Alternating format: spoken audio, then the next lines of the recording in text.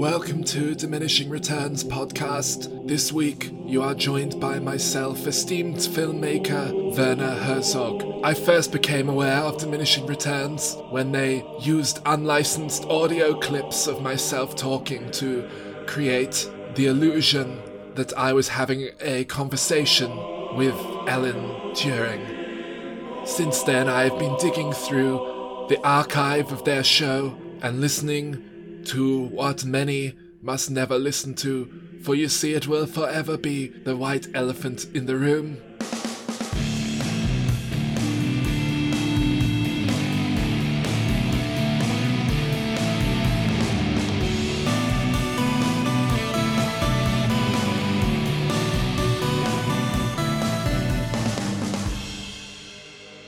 In amongst the audio files, I began to discover a human story unfolding.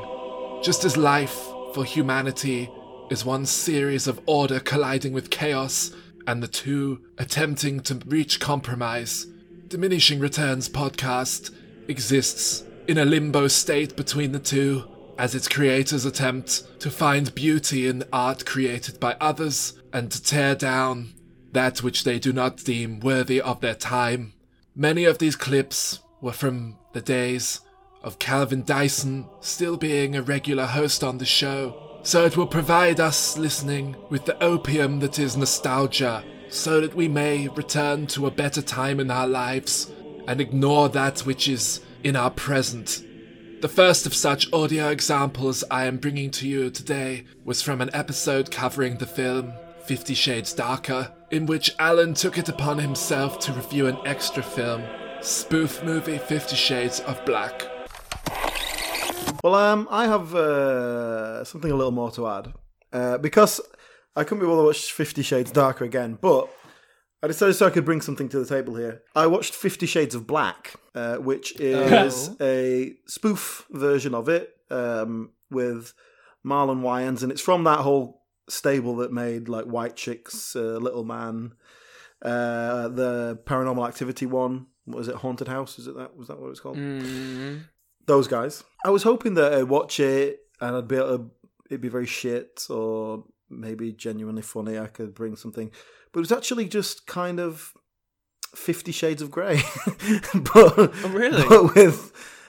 But you know how in 50 Shades of Grey all the characters are very white. Well, in 50 Shades of Black, all the characters are black. Right. See, it's very clever. It's a very subtle parody.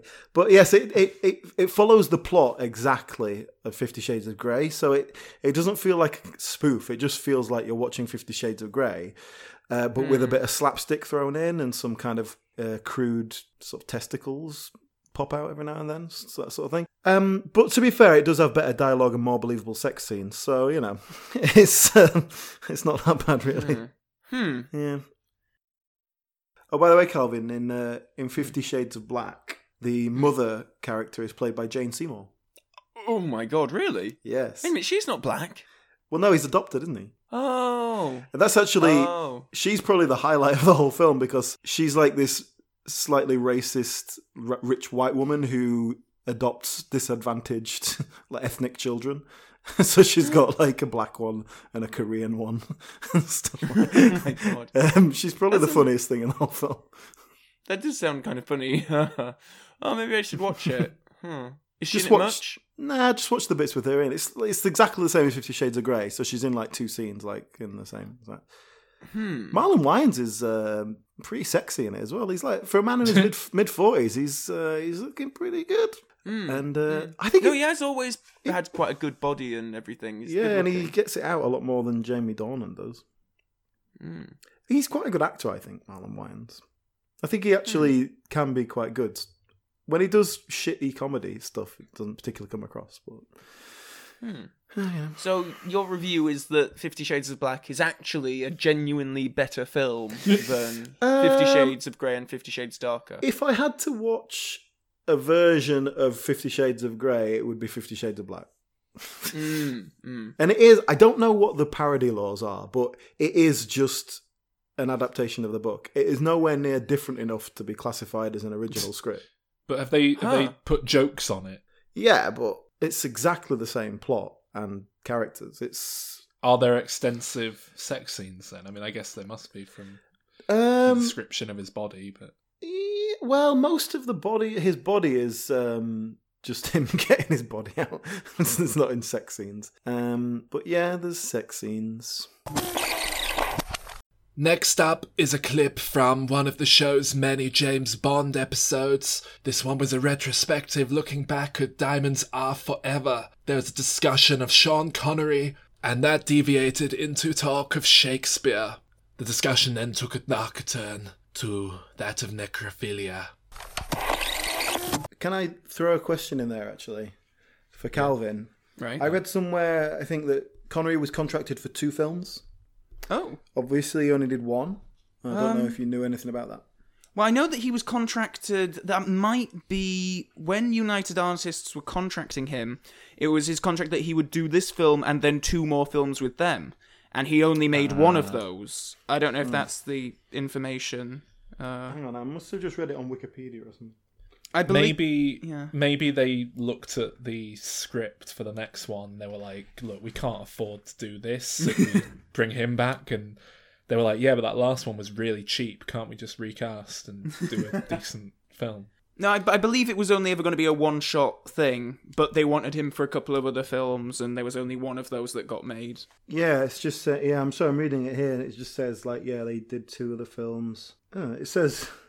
Yeah, Connery used the fee to establish the Scottish International Education Trust, where Scottish artists could apply for funding without having to leave their country to pursue their careers. So that's what he's put the money into. Yeah, it's a charity, I guess, even if it is a nationalistic one. Nothing wrong with that, apparently. You're going to struggle to find an effective worldwide international education fund. I'm sure there is one, but... Oh, it said that they were trying to make an adaptation of Macbeth with Connery as Macbeth, but it never happened. But that would have been great. Yeah, that would have been pretty good. To be or not to be. That's Hamlet, but as in a quick Shakespeare quote that came to my mind. What's Macbeth? Which one is Macbeth? Double boiling bubble. Oh, it is the one with the witches. That's the witches. Is this a dagger I see before me? That's Lady Macbeth. I can't think of a single Macbeth quote. Which one's the Lion King? Is that Macbeth or Hamlet? That's Hamlet. Well, supposedly Hamlet. I'll tell you who's in Shakespeare. Nick Bottom. That's like a Bond girl. Yeah, people love Shakespeare. Look. No. Well, I don't know. No, in Bond, it'd be called Pinch Bottom. Pinch is not a name. I mean, I don't think Shakespeare was above having a name like Pinch Bottom in there either, to be fair. Language just hadn't got to that point yet where he could. Maybe that's what Nick Bottom was meant. It was meant in, like, stealing. Yeah. Anyway, wait, sorry. Is that the pun? I don't know, maybe.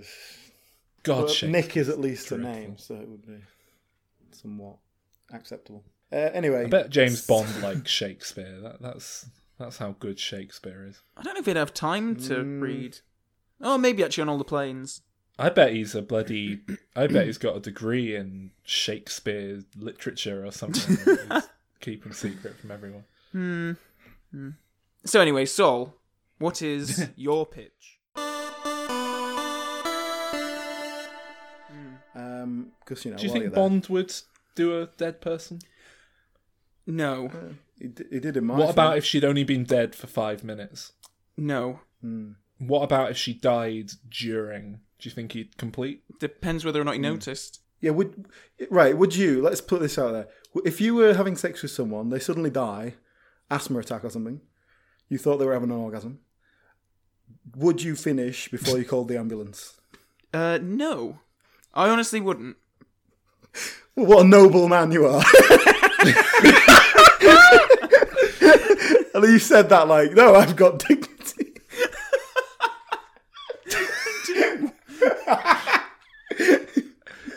I mean, yeah, I don't think I would. You asked it as a very serious question. I'm like, well, no, actually, I wouldn't. I don't think there's much consideration.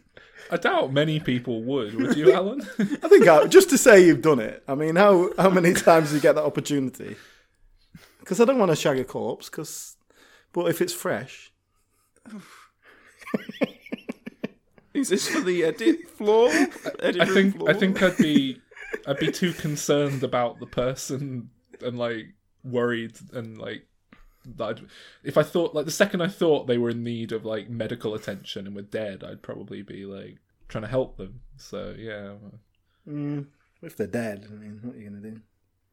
I think it would kill the erection. Honestly, I don't think I could if I'd wanted Put to. you out of the So mood. yeah, Fair enough. What if they came back as a zombie? Would you shag them then? Shag a zombie? No. Scary. Their eyes are all fucked up. Spooky. Okay. All right, so let's get back to the pitch. This clip comes from an episode about Pacific Rim, a film in which mankind clashes with nature, man attempting to prove its dominance, but nature is truly the dominant force at play. In this clip, stemming from a discussion of a Calvin Dyson-themed theme park, our Diminishing Returns gang discussed the futility of human consumption of calories and food. What do you have in a theme park? Rides. Yeah, I'm trying to think of a ride. Calvin Dyson's Wild Ride. The Calvin Dyson experience. Much like how Walt Disney designed the main street at Disneyland to be like his old like hometown main street, my main street will be Brighouse from Yorkshire. Some terrace houses. With some chavs hanging around on the corners who were just, performers in character. And got a big foam for head photos with them. What restaurant will we have as well? There's got to be like a theme chain restaurant people can eat at when they're there. Northern food. Fish and milk. Just a Pizza Express, I think, for you, Calvin. If you just want something light, you can get some soup with a crescent of crisps. No, it's tomato soup with Wensleydale grated on it. Yes, and Ritz crackers and 3 slices of buttered bread. The whole grating Wensleydale on something is a surprisingly refined culinary thing. It's not really the done thing, but I feel as though you've arrived at it by mistake. I don't think grating cheese on something. No, but Wensleydale isn't really I don't know. It's normally cheddar or red Leicester. Yeah, but he only eats Wensleydale because of Wallace and Gromit, so that's nothing to do with class. It's a creamier cheese.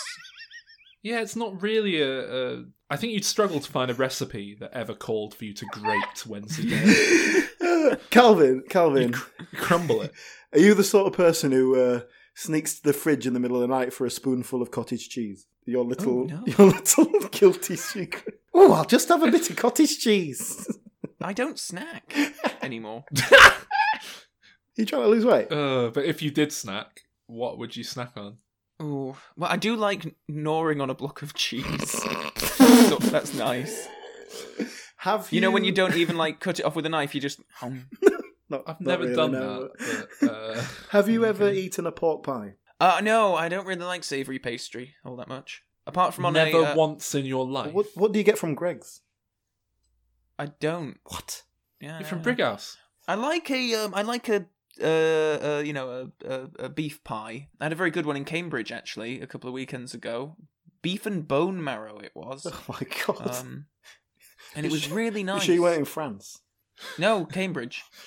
Have you honestly never once in your life had a pork pie? I probably have had with peas. Mushy peas. Yeah, no, actually, I did at my friend Sam's house at Christmas a few years ago, and you've got to be careful with a pork pie because they can be fucking rank, but they can also be really nice. I didn't really like it because there was like the meaty bit, which was all the processed. Yeah, is that a common thing? Yeah, but you like say I like a good pork pie, but some of them have got that jelly in, and it's just horrible. And you've got to be careful. Like it's a real stab in the dark. Pork pies, if they're going to be nice or not. Because a good pork pie is lovely, but I have that on corned beef. Like I got some corned beef from the Co-op last week. First time I've done it, I'll never do it again.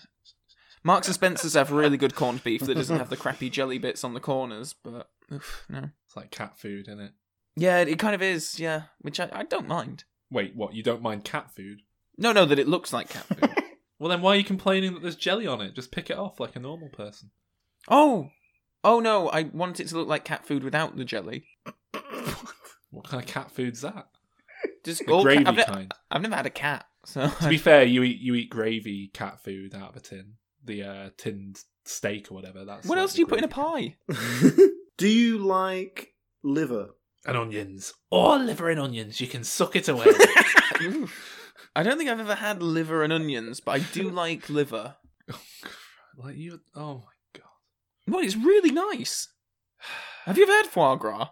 Oh, yeah, it's not nice. It's foie gras. Oh my god, it's wonderful. Oh god. I mean, it's not. It's like... It's just like pate, and pate is just like fucking sausage meat that's been blended about 5 times. It's just... Yeah, but it's not, is it? Because it's a thing's liver. And if that thing is force-fed, then it's even better. It's not worth the cruelty. I think... well, obviously I'm joking, listeners, when I say No, this. because I think you've got to enjoy it. Otherwise it's suffered for no reason. But if we at least enjoy it, there's some good come from it. Why are we still fucking talking about this? We're trying to figure out what's What was in your the pitch, Calvin Calvin? Dyson restaurant.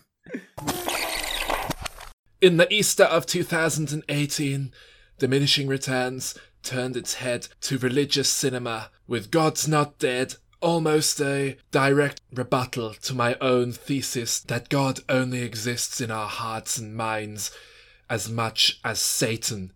Here, continuing these themes of darkness, is a quick throwaway moment and a discussion of Leviticus, as it appears in the Christian Bible. It should probably be noted that at this point in their lives, Alan had found the sweet lie of religion as a means of comforting himself in his darkest hour, having just had to endure the 2 films God's Not Dead and God's Not Dead 2. As such, he is approaching the discussion from that of a religious, theological point of view. I don't know what's happened to my computer, but apparently I've only got space on my hard drive for another 13 minutes of recording. Oh, 13? shit. Yeah. You'll have to delete some Let me files. see. Oh, my recycling bin's empty. Yeah, let me just delete some porn quickly. He got overexcited with his new single life. I went downloading all the classics. Let me get rid of. Let's do one for the outtake reel. I mean, you should get rid of it all. It's sinful, you know. Is it? I guess it is. Yeah, they're all sin. Self-love. Yeah. I only have sex now for the purpose of procreation, within marriage. Yeah. Okay, we're deleting 2 Jade and James videos. Let's see what that does. Jade and James. He sounds lovely. Oh, there we go. 1 hour 43. All right, we're good. Hooray! Fucking hell! How big are those files? I know, right? They're not particularly high quality or long or anything. That's really weird.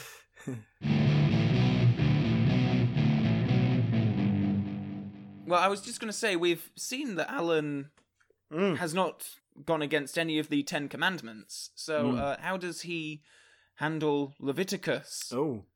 Shall we go through a few of these? I'm more of a New Testament guy. Like all Jesus and that shit. Sorry, I didn't mean shit. I meant stuff. Well, Alan, have you ever eaten fat? No. Fat.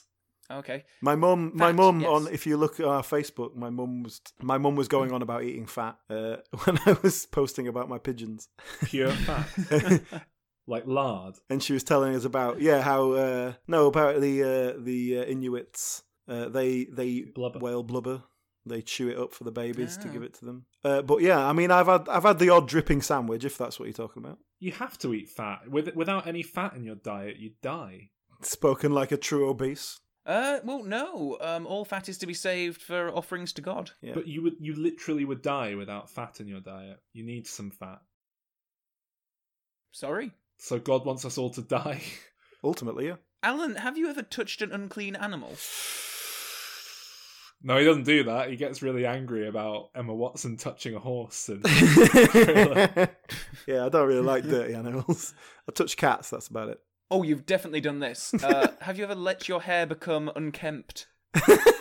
No. Oh, okay. Are you sure about that one? I grow a good beard. I'm just sort of skimming through some of these. Drinking alcohol in a holy place. See, I've never done that. Is one of them. But that's the point, isn't it? Like, you're supposed to have wine. No, Yeah. don't drink wine. You drink the blood of Christ. yeah, but it's alcoholic blood of Christ. No, you bless it. The priest does his thing, and it becomes the blood of Christ. It actually physically becomes the blood of Christ. Yeah, but the blood of Christ is alcoholic. No, it's not. It It's is. the blood of Christ. It is. Anyway, that's like I say. You can pick and choose what you like, really. To be honest, it's good. Have you ever eaten an animal which doesn't both chew cud and has a divided hoof, such as a camel, a rabbit, or a pig? No. Don't dig on swine. Lie. Liar. You've lied. You've broken a commandment. All right. Well, forgive me. Have you ever eaten or touched the carcass of any seafood without fins or scales? Actually, I'm not a big seafood guy, so probably not. Okay, then. Let's see. I'm not going to go through many of these. Let's see. Eaten any animals which walks on all four and has paws? Oh, like cats. I have eaten the odd cat, yeah. Like Alf. I'm guessing you've not eaten any... I'm guessing you've not eaten any insects with four legs, weasels, rats... Do insects with four legs exist? Geckos... I don't think such a thing is possible. Insects could have four legs. Of course they can. I think by definition, it's not an insect. No. You have to have You don't six. You don't know what you're talking about. Yeah, I'm guessing you haven't had sex with your mother, your father's wife, your sister, your granddaughter, your half-sister, your biological aunt, your uncle's wife, your daughter-in-law, your sister-in-law, with a woman who is also having sex with her daughter or granddaughter. Mm-hmm. I have done that at the same time. With a woman during her period, with neighbours. Wait, what? wife. During the periods against Christianity? Yeah. No, I have done that. Yeah. The man will be considered unclean for 7 days. Yeah, I Well, was. just wash Scrubbed it after. off. Yeah. Both of them are to be cut off from their people. Oof, no need to cut it off. Having sex with a man as one does with a woman. Oh. Leviticus 18:22. That's What about having sex with a woman as one does with a man? Do that a lot. Oh, very good, very good. Have you reaping to the very edges of a field? What does that mean? Oof, no, never do that. I always leave a little bit of a border I was going to say that's to do with harvesting, isn't it? when I'm You've reaping. got to, yeah. Oh, Maybe that's a metaphor. Is it a euphemism for something? I don't know. Picking up grapes that have fallen in your vineyard. That's definitely a euphemism. What, you're just meant to leave them on the ground like a dirty bastard? Apparently. Holding back the wages of an employee overnight. Ooh. Cursing the deaf or abusing the blind. Oh, you've got a lot of perverting that. I justice. do. I abuse the blind a lot, actually. It's really uncalled for. But they can't tell because I do it silently. Sleeping with another man's slave. Ooh. Now, I do... I am a member of the S&M community, you see. It was all consensual. Eating fruit from a tree within 4 years of planting it. Oof. What? Oh, okay. Nah, that's weird. Those be very sour fruits. Trimming your beard. Oh, you bastard, you've done that. Ooh, I do. I've seen your headshots. You got to trim it up a little bit, haven't you? Got to make Making your daughter prostitute herself. Ugh, look, those charges were dropped, so... Not standing in the presence of the elderly. Ooh. What? I might be guilty of that one. Mistreating foreigners. Using dishonest weights and scales. Oh, I guess that comes from like if you were selling Yeah, someone something yeah, and you like yeah. slipped in a bit It's of a a sin, mate. yeah. Don't pop your thumb on the scale when you... Yeah. Cursing your father or mother, marrying a prostitute, entering a place where there's a dead body as a priest. A dead body as a priest, like a kind of Weekend at Bernie's the priest.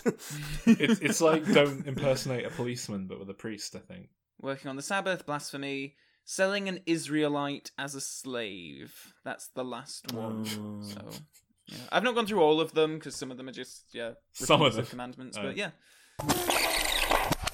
Another discussion of James Bond now, or rather, a discussion of Gary Lineker and his crisp thieving ways, taken from the episode that the gang recorded covering Live and Let Die. I think that's the best collective pitch we've ever. Salt and pepper. Salt and pepper is it sounds like one of those novelty crisp names. So can we get Gary Lineker? Sort of sponsorship, product placement deal. What? Yeah. How do we get him in? He's just in a jail cell. He's been stealing crisps.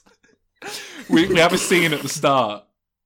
No, throughout the film, there's just like wanted posters on the background saying like, "Have you seen the what's the town they're in?" They're just in Louisiana, which is obviously not a town. But have you seen the Louisiana crisp thief, chip thief? Oh yes, oh yeah, we can have some culture clash comedy. We call them chips. And like we'll hide Gary Lineker in the background of some shots. Like at one point they go to like a supermarket, and if you like pause the film, you can see him in the top corner with like a little sack of swag loading up crisps. And then at the end, he comes in for some reason. Great. I mean that's what Marvel movies do, isn't it? At the end, someone shows up during the credits. Gary Lineker is the new Bond. Can we do that actually? Just in the next Bond film, in the middle of the credits, James Bond's just like sat eating his dinner, and then Gary Lineker just walks in and says like, "Oh, you think you've eaten a lot of meals in your time? Well, don't be eating my crisps." And then he opens the cupboard and steals a bag of crisps and runs off, and then the credits carry on. Imagine if that happened, the reaction to it on the internet. The outrage. There'd be so many articles being like, what that James Bond post-credit scene means for the future of the franchise. Oh, God. All right. Inexplicably, Diminishing Returns hit a milestone 100 episodes a while ago. To celebrate, the trio of hosts recorded a big quiz episode in which they exchanged meaningless trivia and knowledge of such. Here is a cut segment from that episode in which Sol quizzed the other two on their knowledge of the show's own internal statistics.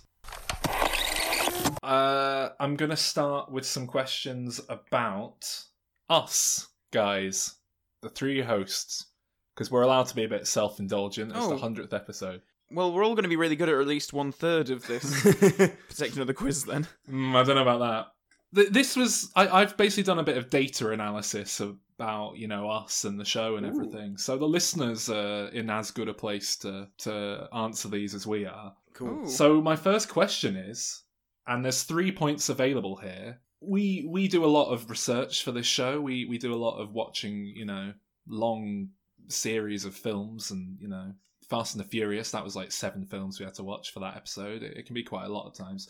But sometimes some of us don't really put the homework, effort in. They don't really bother. So I want you to rank us in order of who's watched the most of the films to who's watched the least amount of the films. Okay. Does it count watching the film if you watched it 7 years ago and can't remember anything about it? No, I'm talking. Oh, yeah. Actually, let's say it does. Okay. Mm-hmm. Well, I'm guessing it's going to be Alan has seen everything, and then see, I'm inclined to say that it would be me and then you, Sol. But I remember there's like 10 Star Trek films that I've never seen before from really early on. So, and that was before we actually. But then you didn't watch all the Halloween films, so it was only sort of in the past year or so that we've made a rule about seeing all the films. I'm still going to put myself at the bottom and you in the middle. And do bear in mind we've had those review of the year episodes as well. There's a lot of films that get ticked off in there. Oh yeah, you never get to the Oscar films, do you, Calvin? That's going to be the big tell. I'm going to have to go the same. Is it all right if I go the same thing? Yeah. So what do you guys think there? I think it's going to be me, followed by Sol, followed by Calvin. Although I think if we're counting stuff that you watched 10 years ago, then Sol might be at the top. But I'll say me anyway.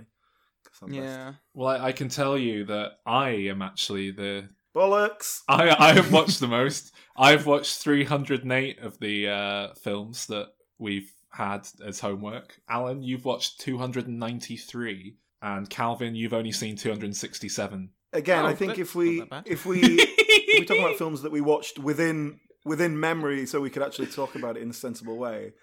Yeah, you'd be about 204. So there are some Bond episodes where you're very quiet. First question. Yeah, well, that's one per episode. Can I get a judge's decision, please? I question this. Batman. Greatly. There were like a million Batman films. Yeah, and I watched them all. Oh, that's true. Actually, I only watched that serial one that you hadn't seen, and that didn't count. Well, this is off to a great start. We've disputed the question. The question author is now disputing the. Well, unfortunately, Saul is the judge of his own questions, so he has to make his own. He has to make his own point. Decision okay, there. fine. We've both got a point. Okay. So nothing's changed. All right, you're both on one. All right, next up. Right, Alan, you have accused me of being a fat twat, lazy prick. You accused me of being a particularly harsh critic a while ago. So, Did I? Do you know what I've done? I've averaged out our ratings for every single film that we've covered on the show. Well, obviously mine's going to be lowest because I hate everything we watch. Yeah, I want you to, again, for 3 points, potentially rank us in terms of optimism. Who's the most, who enjoys things the most at the top? Who hates everything at the bottom? Oh, I know. It's going to be Saul, me, Alan. For the sake of a bit of difference, I'll go Calvin, Saul, Alan. Oh, Alan, you've got 3 points there. What? And Calvin, you've only got one, I'm afraid. Calvin, you're the most optimistic reviewer. Oh, well, that's nice. And then, it goes Calvin, then me, and then Alan at the bottom. But we're actually very closely matched if you look at the average rating. So now, Calvin, what do you think your average score is? Alan, what do you think Calvin's average score is? Closest 7.5. Let me think. 7.1. Alan is closest there. Calvin, it is actually 6.07. Oh, wow. That's the highest. It's a 6. a low 6. We're not terribly positive. Yeah. Well, do bear in mind, we've covered God's Not Dead 1 and 2. We've covered a lot of shit. It averages out. At the opposite end of the spectrum, what do you think Alan's average score is? 4.2. No, I don't think it'll be that much different, so I'll go 5.4. Alan, that's another point for you. You've got 5.85 is your average score. Wow, that's not much between us. No, all. and I'm on 5.91. Huh. It's basically 0.1 difference between us. I wonder why that is. I guess we every time we watch anything, it's like you like one and I hate one, and then we swap around on the sequel. And I guess so. Yeah, that's interesting. Okay, so that's enough about us. But what about the show itself? I've looked at our 10 most listened to episodes of all time. I want you guys to take it in turns, kind of like Family Fortunes, where you shout one out. Okay, Calvin, you can start because you're behind. Yes. Yeah, you're not. Dr. No. Dr. No is 1, correct, for a point. Da Vinci Code. Yes, the Da Vinci Code, inexplicably, is our second most listened to episode of all time. Good old David Icke, eh? From Russia with Love. From Russia with Love. Yes, that is our 7th most listened. And that's a good tactic going for the Bond films there. Alan. Finding Dory / Nemo. Whichever one. Finding Nemo, Finding Dory. That is our 8th most listened to episode of all time. Almost certainly because it was our 2nd episode. Is that why? So it's been out for a while. Yeah. Right, I'm gonna go for Ghostbusters. No, Ghostbusters did not chart. Ouch. Back to you, Alan. Independence Day. Independence Day is our 10th most listened to episode of all time. That was our 3rd episode. Just snuck it in there. In. I'm gonna go Goldfinger. Goldfinger, yep, 5th most listened to. All right. I wish I could remember the names of these fucking Bond films. What have we done? Bond. I'll say Batman v Superman. The whole Batman. Yeah, that is our third most listened to episode of all time. Batman v Superman. Oh, really? Interesting. Yeah, it was an early I've got one, my next guess. and it's Batman. Come on, I've got my next answer now already. Come on. Right, Calvin. Star Trek? No, Star Trek did not See what you make it. All right, I'd like to go Harry Potter. Harry Potter, yes, 9th most listened to episode. Ah. Right, there's How many 2 more left? 2. Oof. Thunderball. How many goes did we get? Yep, Thunderball, 4th most listened to episode of all time. There is 1 left, Alan. Do you think you can get it? Oh, really?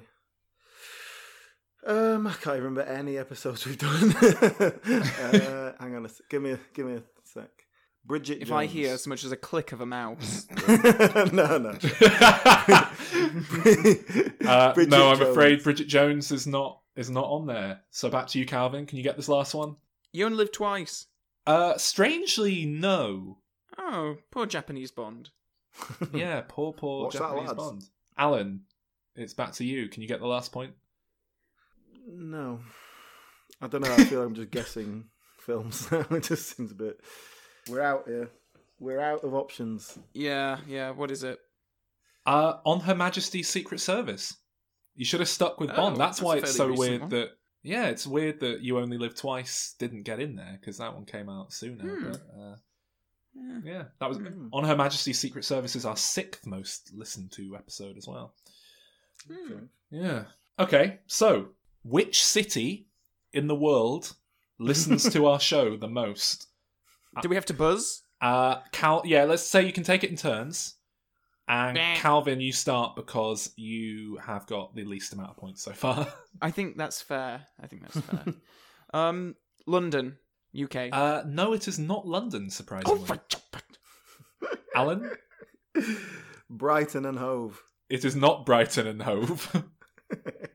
I will give you both a clue. It's not in the UK. Oh, fuck. Oh, what?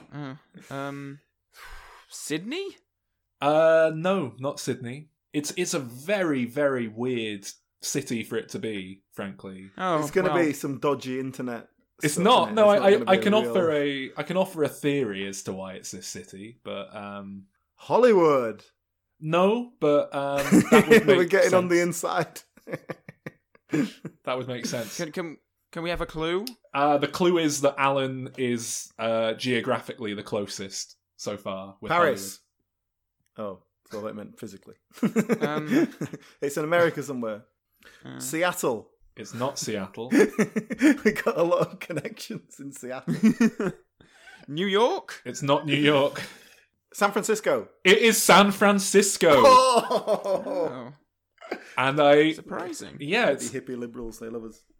Well, this is it. We're such lefty liberals. They're arty-farty types, and Calvin, you're a gay icon, so that probably goes down well over there as well. I don't know. Yeah. Oh, wow. We should do milk. Oh, yeah, good idea. This is another Family Fortunes rip-off thing, taking in turns. So, Calvin, you are going to start us off. No looking up. Listening out for mouse clicks. What are the 10 highest reviewed films that we have covered on the show? So, highest reviewed by us. Okay. Oh. Ooh. Well, as in series or individual films? Individual films. Okay, well, I know that Alien is one of them. Yes, Alien is our highest rated film. We gave that a 9.8 score. I think that's fair. Yes, I was thinking Alien as well, unfortunately. So that's not been a great deal of help to me. Shit. The second Batman, not the second Batman, but the second new Batman. The Dark Knight.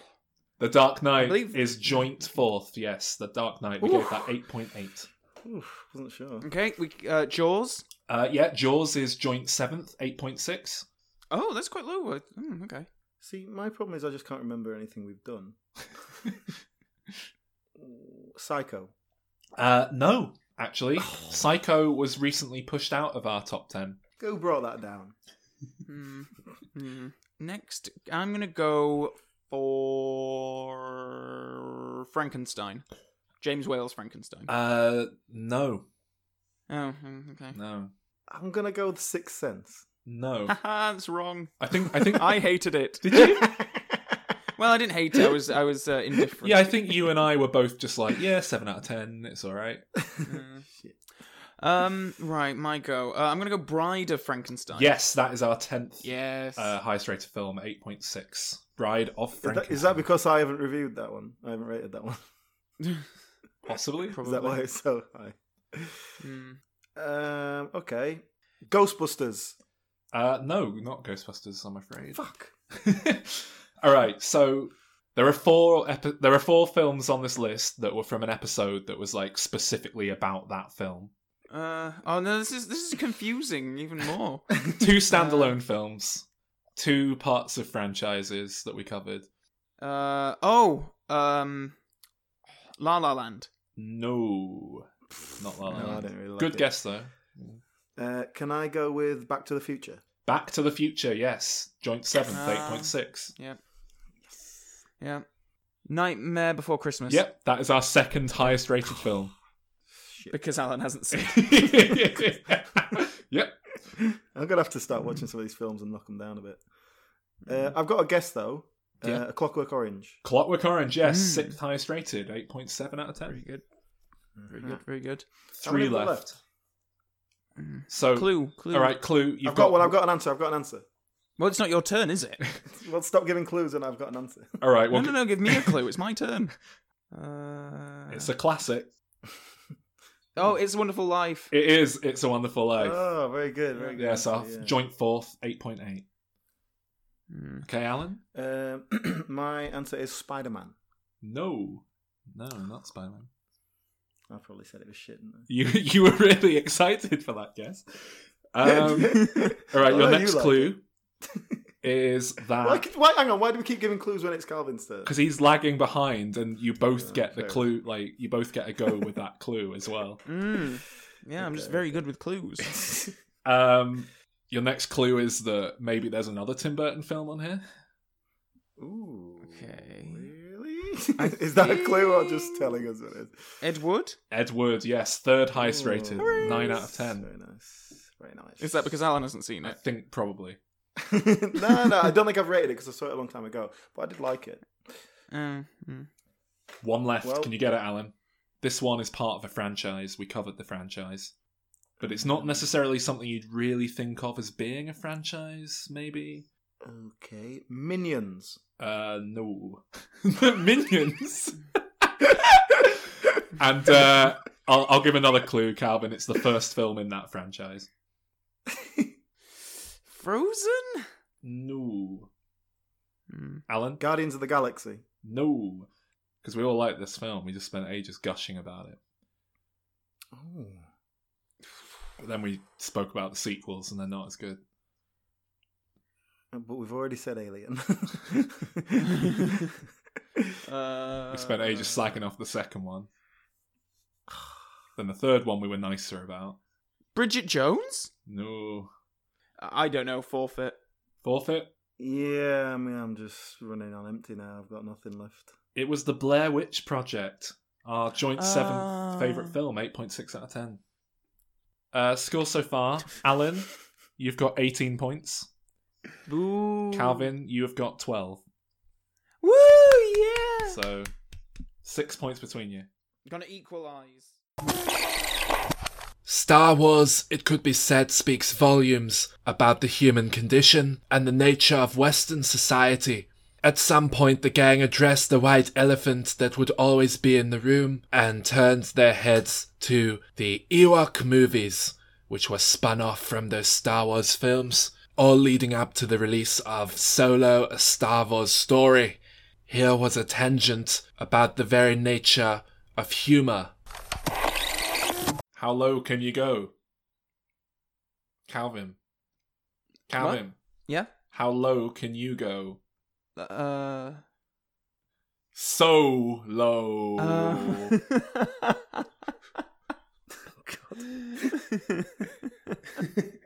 I like that. There was a drunk lady at the pub who was telling great jokes. I've got a new business. Really? What is it? Viagra. Oh, that sounds like a hard one. No, you're supposed to say, how's it going? And then I say, up and down. It just go up, surely. Oh, yeah. Up and then down about 12 hours later. Oh, no, shit. No, sorry. That was the punchline to the trampoline joke. Oh, for fuck's sake. You're the shittest comedian ever. Give us another one. That's all I can remember, actually. You didn't even remember that, so... How old was this comedian woman in the pub? It was his mother. She wasn't a comedian. She was just a drunk lady in the pub. It wasn't like an open mic night. She got up and was trying out her new set. No. So I've just started working as a Viagra CEO, and I've got to tell you, the stocks, they just keep going up and up. We were just at the pub, and then I think we were a bit of a local pub where, because you're not local, the people are just sort of interested and like come over to you and it's like, oh, God. What are you doing then? I hate drunk people who decide they want to talk to you. Was this back in Brighouse? No, this was in Brighton. This isn't. So they were friendly. It's not very London, is it? No. But there was this one lady I was talking to, and she was very alright and nice, and then she came and sat with us, and then she started talking about her husband, who was like a voiceover artist for commercials and stuff, and he sat down, and I thought he was putting on a voice because he spoke in this very theatrical way, like literally like that, and he just kept it up all night, and I was like, you're making this up, and he wasn't. But he sounded like that guy in Father Ted who's like, Ted, did you want a booming, passionate voice? He just sounded like he wanted a very boring voice that no one would listen to. Here, from an episode recorded about the Jurassic Park films, is a truly wonderful example of how a light-hearted piece of entertainment can have a much darker effect, a much darker unforeseen effect upon that of the innocence of a child, or perhaps upon those of us struggling to get along with one another for reasons as arbitrary as our own race and the colour of our skin. And then there's some talk about Dwayne "The Rock" Johnson. You guys are too young to remember it. Well, actually, I remember one of my earliest memories is being. I think my dad and stepmom took me to a house party, a gathering of their friends, and they put Jurassic Park on, and I think I must have been about 5 years old, 6 at the time. And they had to turn it off because by the time the T-Rex arrived, I was screaming so much that I was ruining everyone else's party. And I held a terrible fear of dinosaurs for many years, actually. Probably until I was about 9, 10 years old. And then I finally got over myself. You're a very weak child. Terrifying. Have you ever been around a lizard in real life? Yes. I get the impression it would upset you. No. What about Komodo dragon? Because they're quite big. Oh yeah. I'm always around Komodo dragons. Just no. Have you ever been constantly wandering around Wimbledon? There's one in London Zoo. I said, have you ever been around? You know, I wasn't saying do you frequent the Komodo dragon enclosure? Yeah, but Komodo dragon is gay slang for something, I'm sure. Oh, like Commodes. A big Japanese guy. Yeah, like commodes. a really big. Dragging scat out play. the Komodo. Yeah, I get it. No, I haven't seen a Komodo dragon in real life. Is that because you're too scared? No. Well, I mean, I probably would be if I was like in a room with one. I think that would be quite a frightening experience. Have you ever seen a bird? Have you ever held a chicken? Because I think that would be too upsetting for you as well. Yeah, I can't see you doing that. You'd freak out. Well, I don't understand how you're making the correlation between like a T-Rex, which is like a 25-foot thing that can eat you in one gulp, and a chicken. Because that was the what was closest scary. ancestor, isn't it? Yeah, but Calvin, you do strike me as the sort of person who's like afraid of feathers. What? I just thought I'd start us off with a funny, like, nostalgia, childhood story, and you just of your phobias, how you got scared of. Anyway, you chalk it up to watching Hitchcock's The Birds, Alan, but yeah, that's true. Yeah. But it is a ridiculous character. What about the fact that this sort of painfully trying to conceal the fact that this thing is part T-Rex, part raptor? And they're going, oh yeah, it's part T-Rex, and what else? Oh, something else, whatever. Like as if it's not going to be a raptor at any point. Like, and why is Chris Pratt, who's a Velociraptor guy, not recognise immediately? This is like, oh look, this is like obviously got Velociraptor bits to it. Well, I don't think it's all necessarily aesthetic. Like it is just a weird sort of hybrid, and a lot of dinosaurs look the same. To be honest, I don't mean to be dinosaurist, speciesist. I don't know if I could tell the difference between a brachiosaur and a bronchosaur or whatever. I don't know. A brontosaur isn't a real thing. That's the one that smashes heads into stuff. There's the thing is, right? Pachysaurus or something. I don't know. Say it properly. Pachyosaurus, that's the one. Yeah. That was a whole thing.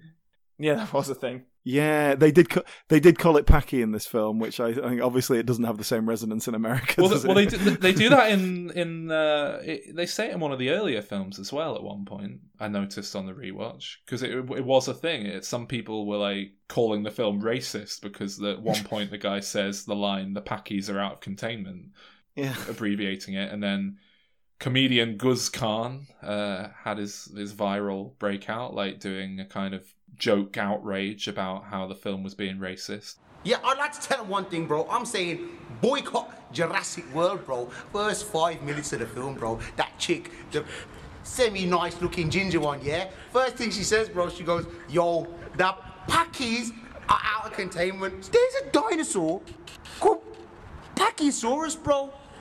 I don't know if Nigel Farage was responsible for finding the fossils of this dinosaur, bro. It's amazing no one at any point in the production kind of, you'd think there'd be so many lawyers and compliance people working on it that someone would go, oh, by the way... You don't need anything like that. You just need a British person on set going, oh, we're not allowed to say that anymore. Zara. Exactly, Zara. Because I'm sure she was, coming in when it wasn't even, and she didn't even need to shoot, because I'm sure she just enjoyed the magic of movie making. She would be over Colin Trevorrow's shoulder. The T-Rex from the first one's British. Is he? She. Oh, she? Yeah, sorry. So sexy. It is a she, isn't it? I think the canon is that's a They're all she's. They all are! Oh, of course. All creatures on Jurassic Park are female. How do you know? Do you look up their skirts and check? Right. Oh, God, I forgot to mention how annoyed I was with that. Jeff Goldblum really annoyed me in the first film with all that. Because like they were saying they're all female, and he was like, well, how do you know? And it's like, well, come on, you're a man of science. It's not...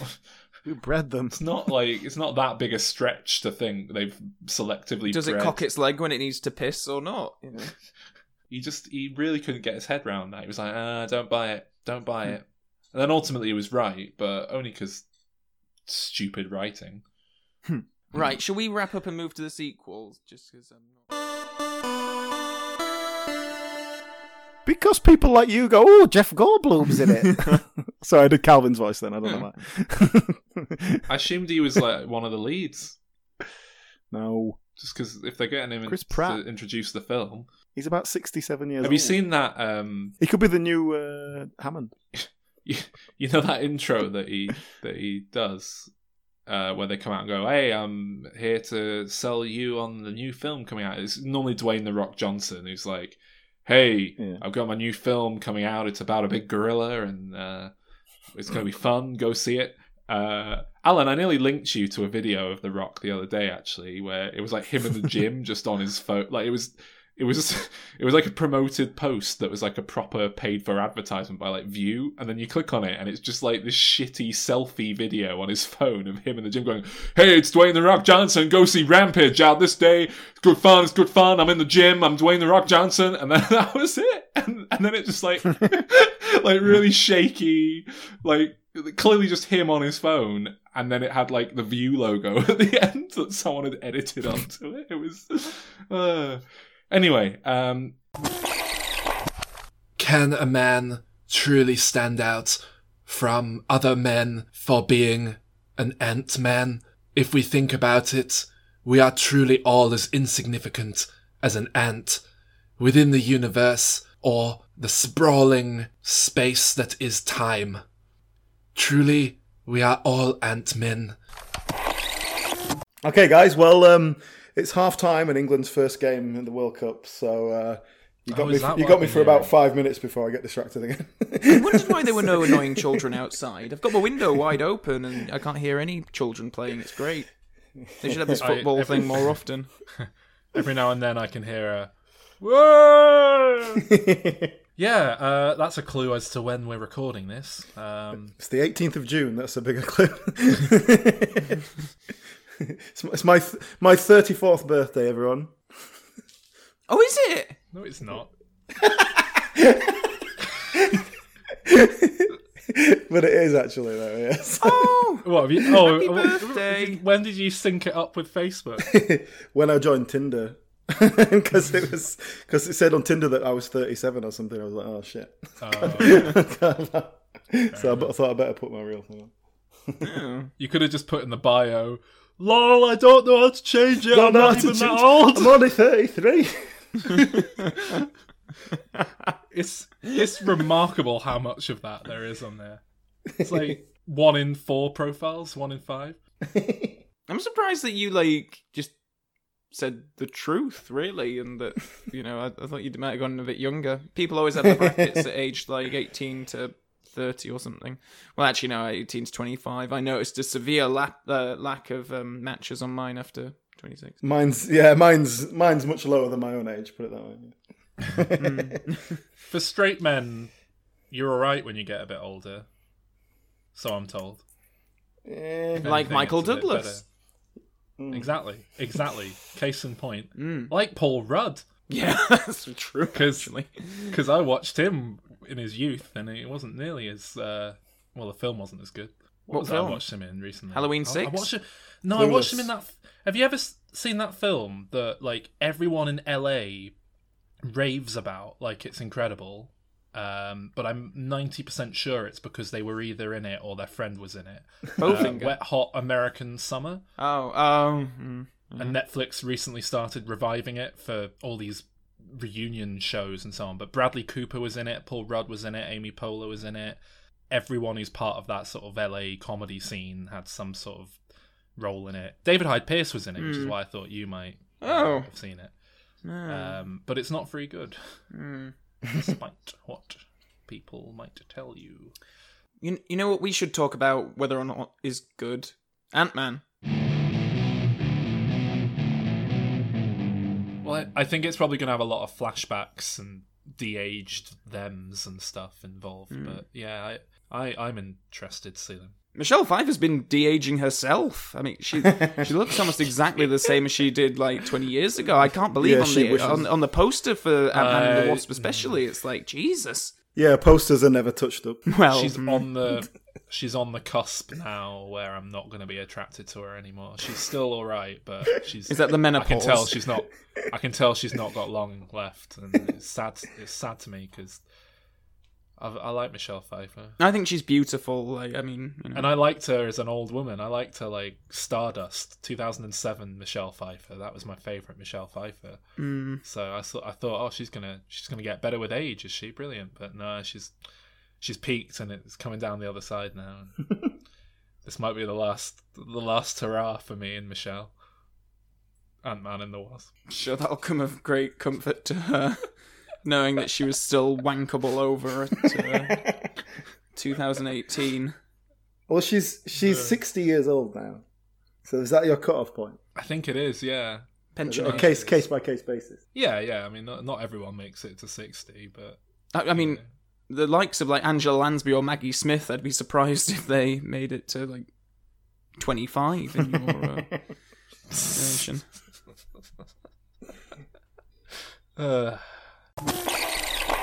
Offensively, the show took to recording a Quentin Tarantino season ahead of a Werner Herzog season. From the first of such episodes was the following short cut-off, and from the second of such episodes was a discussion of if the hosts were to turn their own heads to filmmaking. I suppose one should thank guest hosts Dan Straw and Connor Murray for their contributions to these audio files. Do you know? Can I just mention something before we go into this? something I wanted to talk about but forgot about, and we'll have to talk about it with early Tarantino, and that is Roger Avary. Okay. You know Roger Avary? Yeah, he co-wrote with him, didn't he? Is that the guy? Yeah, so Roger Avary co-wrote stuff with Tarantino in the early days, and has a credit on Pulp Fiction. True Romance as well, I believe, yeah. Yeah, involved with the writing of True Romance, like that was their story that they kind of combined in some way. And it's just sort of an interesting footnote to Tarantino that he's largely forgotten. And it definitely feels like in those early days he definitely had some influence. And I've seen a film he made, a film he directed called Killing Zoe. Oh, I've heard of that. Which was just before Pulp Fiction, which I really like. I haven't watched it for ages. I need to watch it again, but I really liked it. It's very Tarantino-esque in that sense that it's a kind of early 90s crime drama. Eric Stoltz is in it, and Julie Delpy is in it. Yeah, really interesting film. He also did Rules of Attraction, which was all right. And he's kind of not progressed that much in terms of becoming a well-known director or anything. But he got his opportunity. Like, he made a couple of films. Have you seen any of his stuff? I don't think so. Can't say I have. I mean, I will look him up and double check because I might have. What's he called? James Avery. Roger Avary. James Avery is Uncle James Phil. Avery is Uncle Phil. Pillowy mounds of mashed potatoes. But yeah, I mean, he is technically an Oscar winner. They won for Best Original Screenplay with Pulp Fiction. He was credited. So, you know, an Oscar-winning screenwriter that hasn't written anything of any great note afterwards and directed a couple of things. What's that guy called who's just been living off of Taxi Driver for his entire career? Paul Schrader or something? Yeah, well, he did all right out of it. He's quite a well-known figure in Hollywood, making these little films. But it's like he's the only one that's got any acclaim, to the best of my knowledge, is Taxi Driver. Oh, he's written a lot of stuff. This guy. Yeah, I'm just checking him out now. Beowulf. I mean, it's not good stuff. Silent Hill. Yeah, exactly. Killing Zoe, you know, it was produced by, well, executive producers, Lawrence Bender, Quentin Tarantino. They obviously helped him get funding or whatever. He does that a lot, Tarantino. I sat down to watch Hostel for the first time the other day, and it popped up at the start, like, presented by Quentin Tarantino, and I was like, oh, I didn't know he had anything to do with this. Fair enough. Well, that's why him and Eli Roth are mates, aren't they? Yeah. Yeah, I think he just produced it. I think he just kind of helped him get funding. I can't remember what it was. I read about it, but he saw a short film at some sort of film festival, and there was this idea in it that he liked, so he nicked it.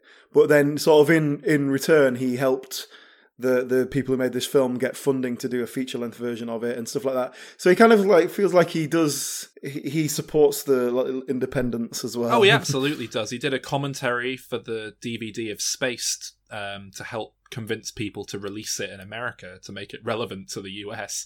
You know, that's the sort. I know Kevin Smith shows him like cuts of all his films to get feedback from him. There's a special feature on the Clerks 2 DVD of like Tarantino being like, this scene at the end, like it's a comedy up until this point, and this is the scene where it becomes a movie, and you know, giving him all this kind of feedback. So I think he is quite a guy who's willing to pluck talent out and nurture talent. Well, he's a film buff, isn't he? He loves film. He's going to give you his feedback. And Grindhouse. I mean, you know, he basically got Edgar Wright over to America as well.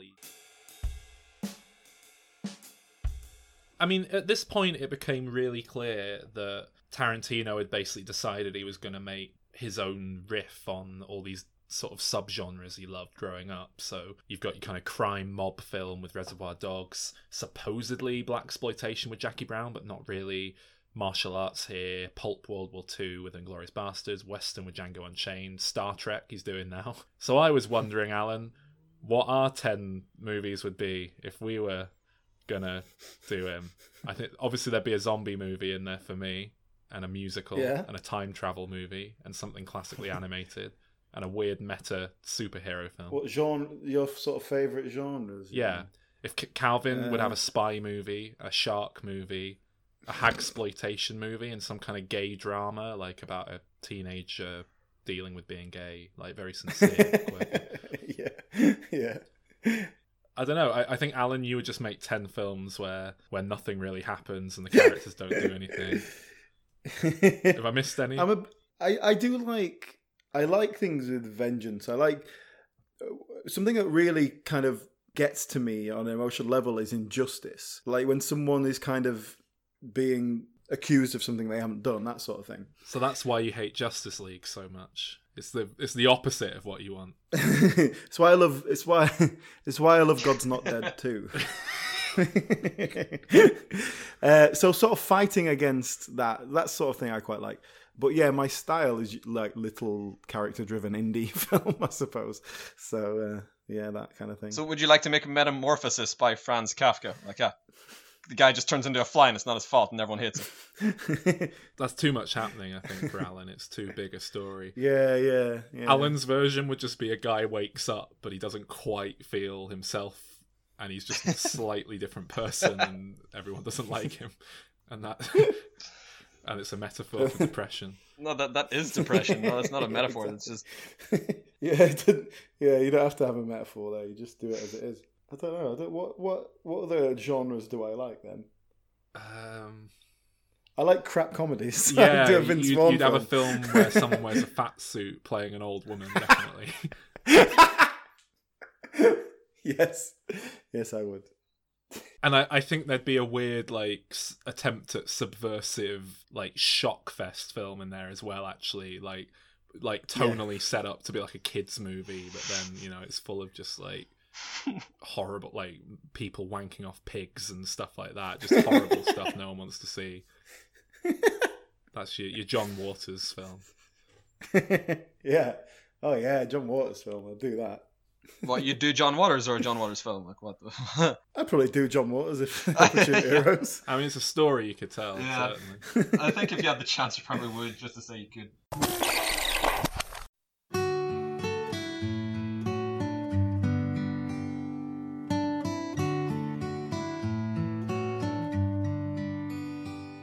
In my time spent examining the Diminishing Returns archive, I came to the conclusion that there truly is no meaning or purpose to that of mankind.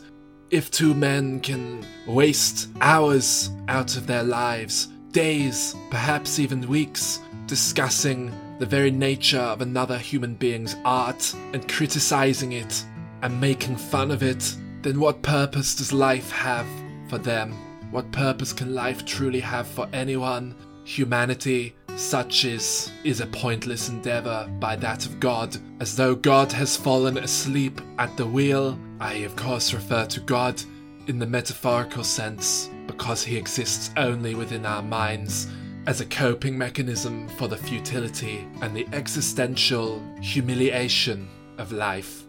As we turn our eyes to the future, we shall expect more of Diminishing Returns, trundling on as though there's purpose to anything, as though their lives have meaning, and perhaps that is the takeaway from this exploration of the show.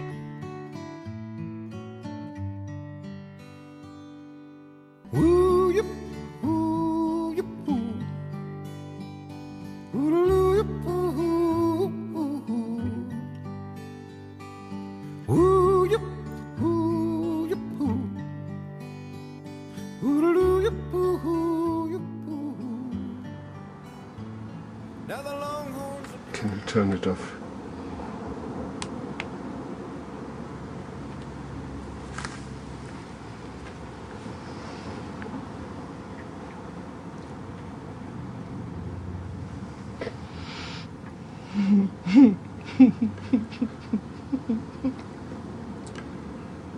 Truly, you must never listen to this. I know, Werner. I'm never going to. Yeah.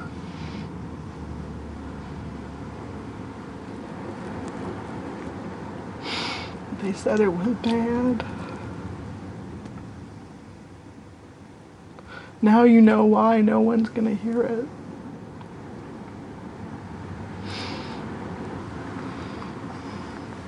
I think you should not keep it. You should destroy it. Yeah. I think that's what you should do.